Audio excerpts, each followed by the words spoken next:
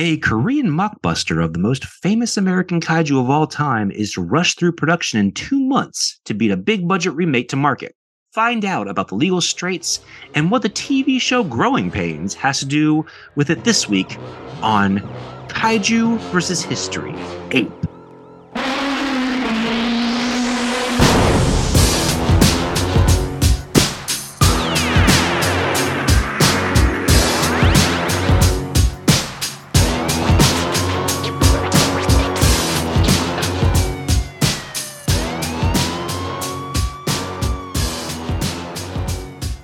Welcome back to Kaiju versus History. This is a blink and you miss it snake attack. Patrick, and joining me is an obviously stoned merchant marine, Miles. I wish I was stoned right now. Oh, this movie and Super Inframan are any kind of mind alteration if you can have some alcohol or drugs. Yeah, but see, like Super Inframan, I'm going to enjoy regardless. I don't even think being stoned is going to help me with this one. Yeah. We're talking, of course, about Ape, the movie Ape. And, such an evocative title. You know, Ape.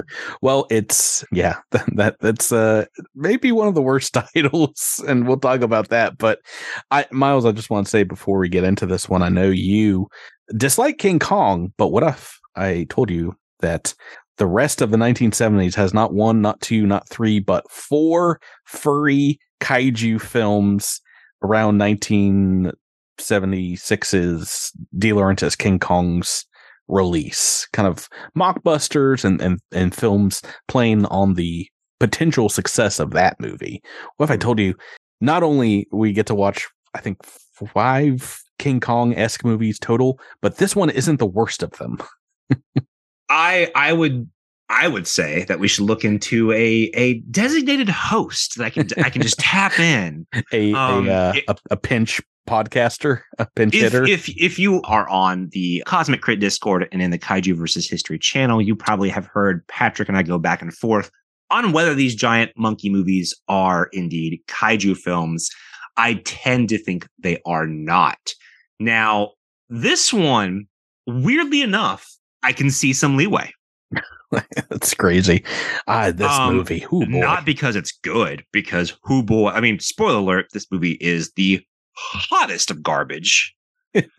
But there is, partially the gigantic angle. It's not just big monk. It's like, this thing is the size of Godzilla, you know? This is a Godzilla-sized monkey. It varies in size between, I think they say like 40 feet at one point, somewhere in there, to showing it in scale being like 200 feet tall. Yeah, it's got that King Kong syndrome where you don't know how tall he is. Right. Obviously these people somehow don't understand how measurement works, but there's also like an element of like, all right, before we get into any of this, Patrick, what's in a title? Ape, Miles. Do you know that this film is not just an acronym, it's also an initialism? Yes. It's variously stylized with asterisks between the A, P, and E, which means that it is an initialism of 3 words that makes up a word that sounds like ape. A-P-E. Unfortunately, this is using the same acronym logic as Calvin and Hobbes' gross Clubhouse, Gross, get rid of slimy girls, and the last S is from girls, is the S. Supposedly, one of the producers, when asked, said APE stands for attacking primate monster. The E in monster. I was gonna say, I want that producer to spell monster for me. Yeah. Appum is what I'm seeing. This released in South Korea as King Kong's Great Counterattack. So the legal troubles begin immediately, Miles. I want you to, the one redeeming quality of this movie is the 1982 Grindhouse title. Oh, don't spoil it. We saved that one towards the end. This was, re-released in the US as Attack of the Giant Horny Gorilla. And there's a title for you. There's something you can sink your teeth into. Get swirl it around your mouth, get the mouthfeel of, and it just so perfectly encapsulates how bad and how also kind of entertaining parts of this movie are. And that doesn't undersell or oversell really what's happening. So, I mean, we're going to talk about that in just a second. Before we get further, tell us, what is the film's tagline? The tagline is, I think there were a couple, which there's a big one. You have it in bold. Oh, I probably put it in the notes somewhere. Yeah. The film's tagline was not to be confused with King Kong. Yeah, I'm sure that's what they didn't want to happen. All over the world, this movie was in South Korea, of course, called King Kong, Great Counterattack. In Turkey, it was under Super King Kong, New King Kong in Russia. So they were using that name all over the place. King Kong Revenant in Canada didn't really help this movie out.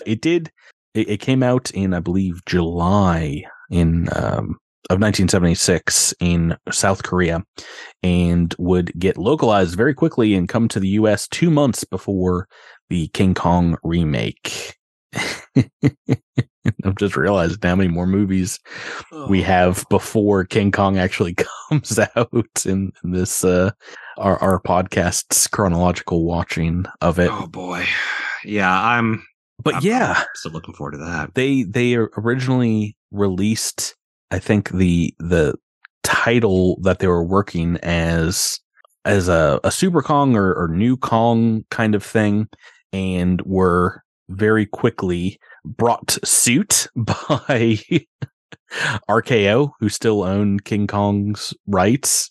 So they filed suit. Originally they changed it to Super Ape, and then Ape when it was coming to the US, and added the not to be confused with King Kong tagline afterwards. So I don't know how, maybe they got the script, but like elements of the plot kind of line up with the actual King Kong remake. Like, he was transported on a oil tanker in that movie, wasn't he? It's been a while since I've seen it. So, I mean, it's like, I can understand why. Miles, what happens in this movie? So, I mean, the movie starts off kind of in medias res. Like, the King Kong movie already happened. This boat is shipping the giant ape to Disneyland. Yeah, it's so ridiculous. Like, so all the capturing of this ape we don't see or hear about. They just have him in the oil tanker. Obviously, right after the conversation about how they have enough gas to keep that thing knocked out for 5 days, big explosion happens, and somehow a giant ape infinitely larger than the boat kind of explodes out of the boat. Well, it seems like, yeah, they just don't do a good job matching up the scale of the very obvious toy boat in the previous shot, because it looks like, because they go from showing the boat to just showing him standing in like the same water. It looks like he just is like 10 times larger than the boat. And it's just terrible filmmaking. The non-acting in that scene is, I'm telling you, that actor was stoned out of his gourd. It's terrible. I mean, even when they curse, like when the boat's about to sink, it sounds like the man who could not be bothered. Yeah. And yeah, as soon as he doesn't really have a name in the movie, does he? The ape in question. No. Yeah, they can't call him Kong, I think, in the film, but he has a very lethargic... I think someone references King Kong a couple times, though. I think they do, but maybe they don't call him specifically that. They're like, oh, this Kong is on the loose, like a kind of Kong. He has a very lethargic fight with a obviously dead shark.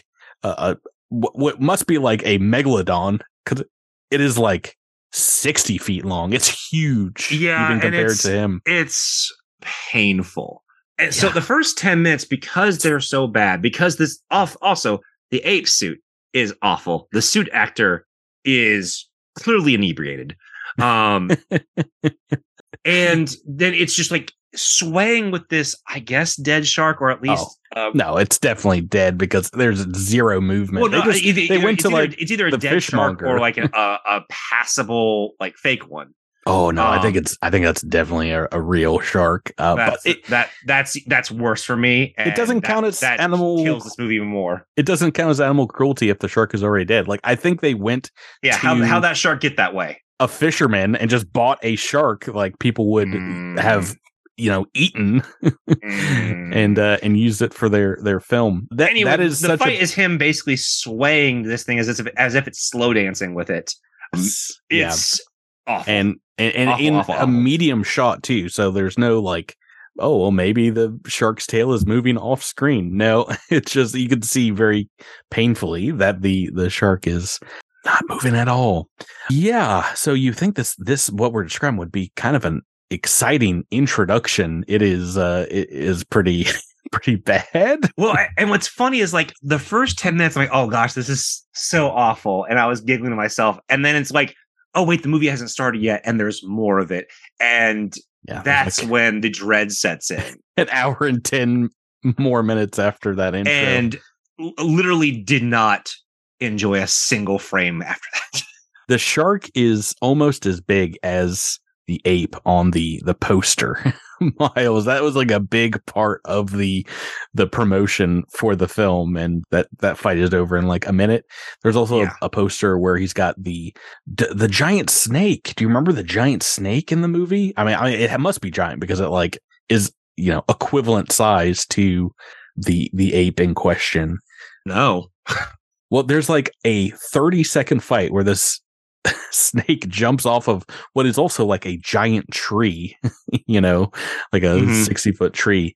And he fights the snake and throws it at the camera, and the camera jostles when that happens. So is very much blink and you miss it. This movie advertises 3D effects, and it was shot. Scenes of it were shot in 3D. Oh, it's painfully obvious that things were supposed to be in 3D because as many reused shots are remixed into the thing where an arrow is firing at the camera, or someone's gun barrel is going at the camera, or the gorilla throws a rock at the camera. My favorite is when they just like cut to some guys playing pool, like the third floor of an apartment, and the camera is like lined up right with the pool cue, and he's like very meticulously moving the pool cue just in and out towards the camera.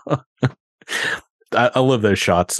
Is it Friday the 13th Part 3 that has like some really egregious 70s 3D scenes? Like, let me play with this yo-yo in front of the camera. Whoa. Oh yeah, I mean, so 3 is the only 3D one, and it's pretty egregious as well. I think it was advertised as Friday the 13th Part 3D. Yeah, unfortunately, those effects aren't really available anymore. I don't think in any version of this film, but I don't think you're missing much. Oh, we do know that it was shot in 3D because the 3D camera that they used to shoot those scenes is in the film. The filmmakers are using in the film within the film. So if you are interested in what 3D cameras looked like back then, that's the one that they were using to shoot the film. That's hard. That makes it very confusing, but they shot that camera when they weren't using it. That was like also their prop. Oh boy, Miles, where do we go from here? Supposedly the production budget was $23,000 in total, and only $1,200 of that was on special effects.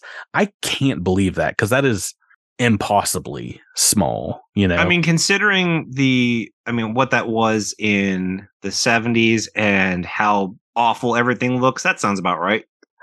I mean, at the very least, the buildings and things that they constructed, they looked like they would be a little more than that. I mean, there's not a ton of those kind of special effects, but they don't look awful. They don't look great either. That is a good point. But if that is the case, this movie had 1/1000th the budget of the King Kong remake, which was just like, $20 million or something huge. Oh, like I mean, you can see that on the screen. I mean, everything about this movie is certainly cheap, and there's also the prospect they might have had assets they could have used and either paid for with stock footage or, you know, used miniatures that were already done. There's a lot of other things they could have possibly done to achieve some of the stuff, and they also recycled a lot of their shots. Yeah, there's definitely some padding in that respect. The quote unquote plot of the film also between our main characters, Tom Rose and the actress Marilyn Baker, who comes to Korea to shoot a film with it seems like a lot of rape scenes. They talk about that one scene a great deal, but she's played by Joanna Di Verona, who would go on to become Joanna Kearns of Growing Pains fame. And I think I read something about how they joshed her, I think, on set one time with someone in a monkey suit because this is her film debut. I mean, ape. Yes, if you were involved in this movie, you deserve the joshing. She had. I'm sorry. She's had a very successful career, and this is definitely one of those inglorious starts to a film career. She still works. Oh yeah. She's still around, being a dollar version Fay Wray kind of character. I didn't hate her performance in general. There's so much of it that is voiced over, dubbed over after the fact, where they just show stock footage of the Jeep that they're in, or her screams while supposedly she's being carried around by the ape. Those kind of things hurt. But when she's with Tom Rose or in any scenes by herself, she's doing a good job. The real main characters of this movie, though, Miles, are Colonel Davis and his lieutenant. Those two characters get so much time in this movie and do so little. I know. They do almost absolutely nothing, but he talks on the phone to generals and, South Korean officials and things like that. Those parts are so bad that they're good. They're just the least military kind of characters. They weren't given much to do. They have terrible scripts. The whole thing about the cigarette. Oh my goodness, yeah. Boy howdy. Their interactions, it's they tried to do something with those characters, but almost all of their scenes seem like they're super padding for this movie. But I found them very fun every time they came up. So glad you had fun. I did have some fun with this movie. I might have been under the influence of some substances when I watched it to get through. But yeah, what I remember thinking this movie was The Mighty Gorga, because they have kind of similar posters of just the ape on the cover. But yeah, this is at least more watchable than that, which isn't saying a whole lot. Oh no, it's much more watchable in my opinion. But yeah, not much in the way of legacy for this film. I beg to ask you if you have a favorite scene. I was just gonna get right to the end of the episode. Yeah, I do. That one scene where everyone is shooting at the monkey, and then he just lets the actress down, and for some reason she hasn't gotten shot in this barrage of bullets that seem to be coming from all sides. Because he protected her, Miles. Not when he's open palmed and setting her on the ground while they're still shooting. Somehow she hasn't gotten hit by a stray bullet. That scene, for whatever reason, made me laugh pretty hard. I'm glad she found her calling in actual comedy. But I can't even blame her because the script is so bad. She's getting nothing to do. And the whole story with her and was it Tom is pretty stupid. Oh yeah, most definitely. Supposedly this movie was given some reshoots to make it even zanier, and I think maybe some of the music choices they picked after the fact. The music makes this movie a slog. The score is just it feels devoid of soul. It feels like they went to the guy who did the Gilligan's Island soundtrack. It was very kind of rollicking and maybe supposed to be slightly comedic, but is just bad. It's awful.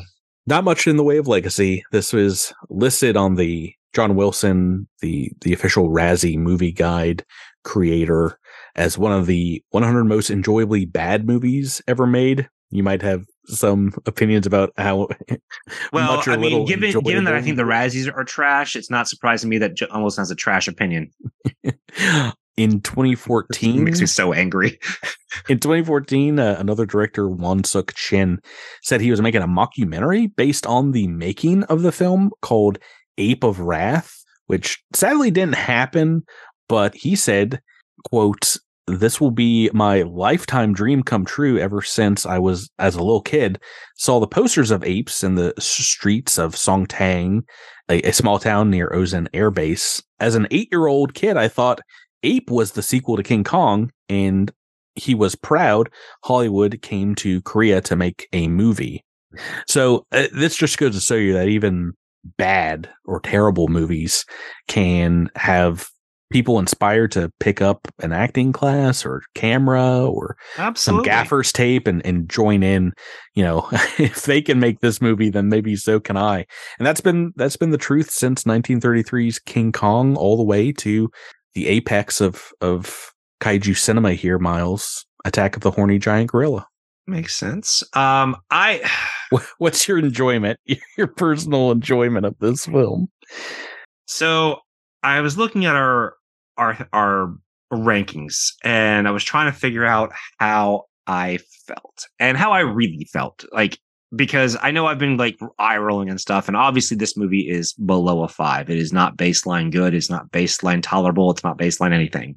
And initially, I had given it a 3, but our listing for 3 is regrettable, notably flawed and frustrating, and guilt-inducing. And I didn't feel guilty for watching it. I felt angry. And that actually fills up what we have set up for 2: enraging, wholly deficient, and shameful.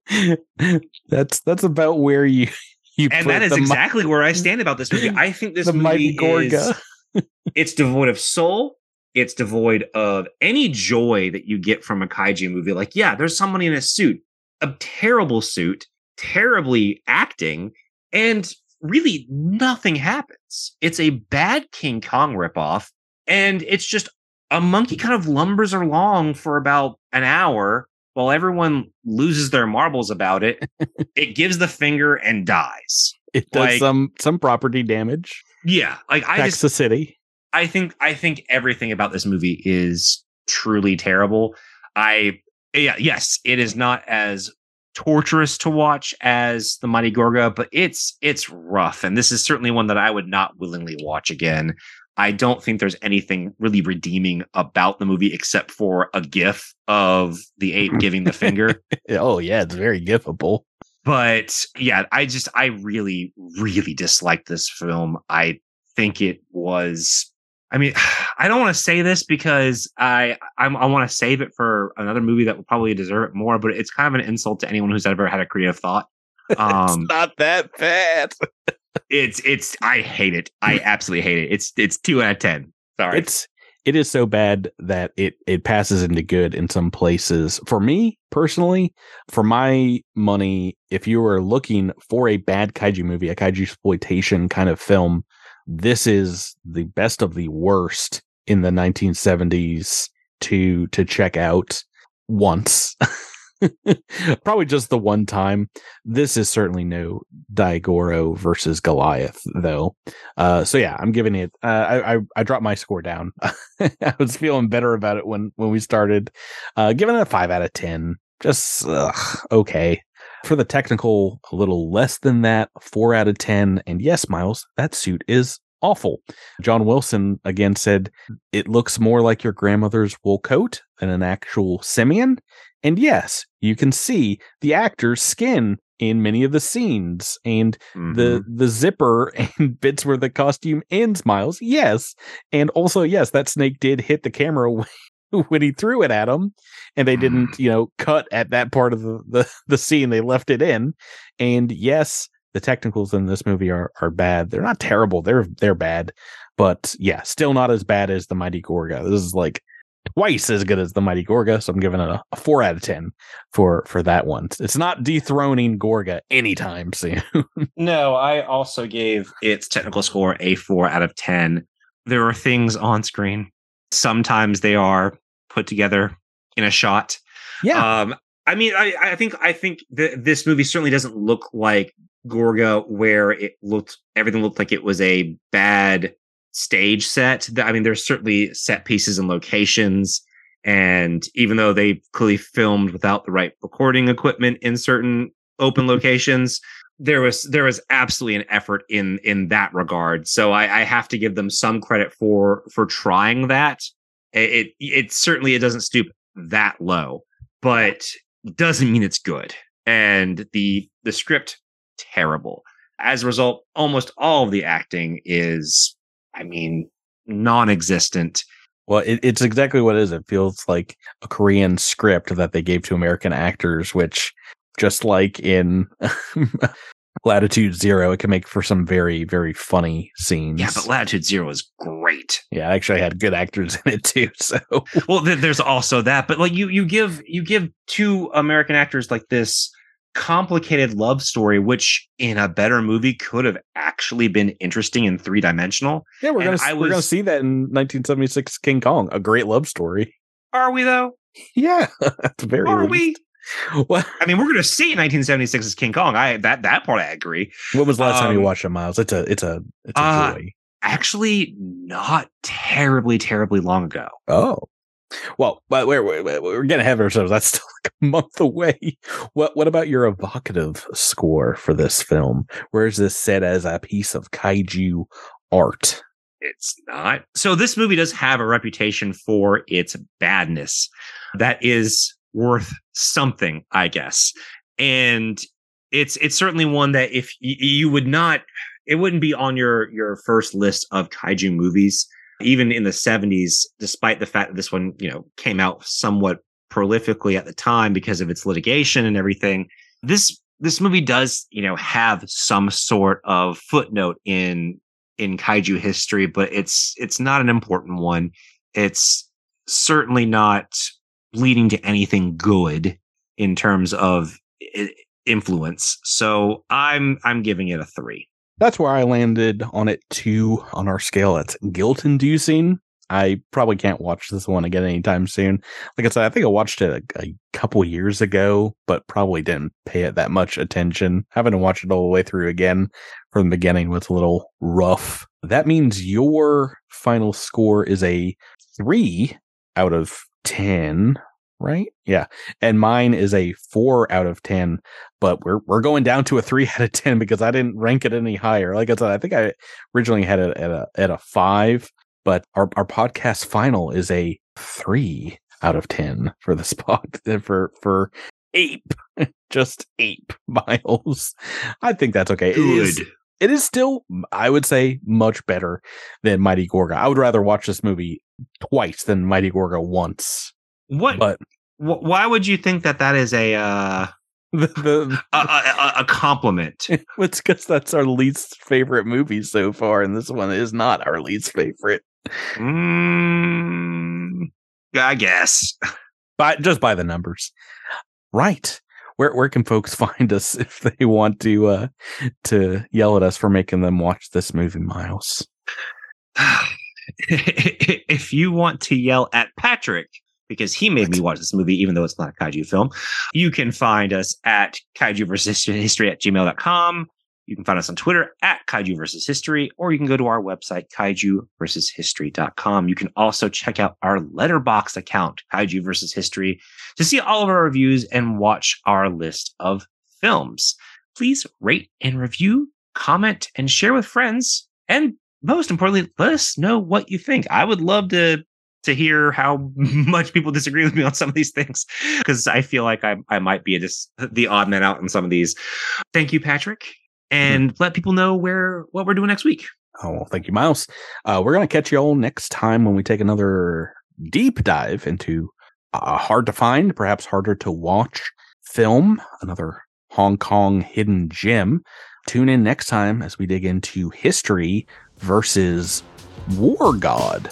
Ooh.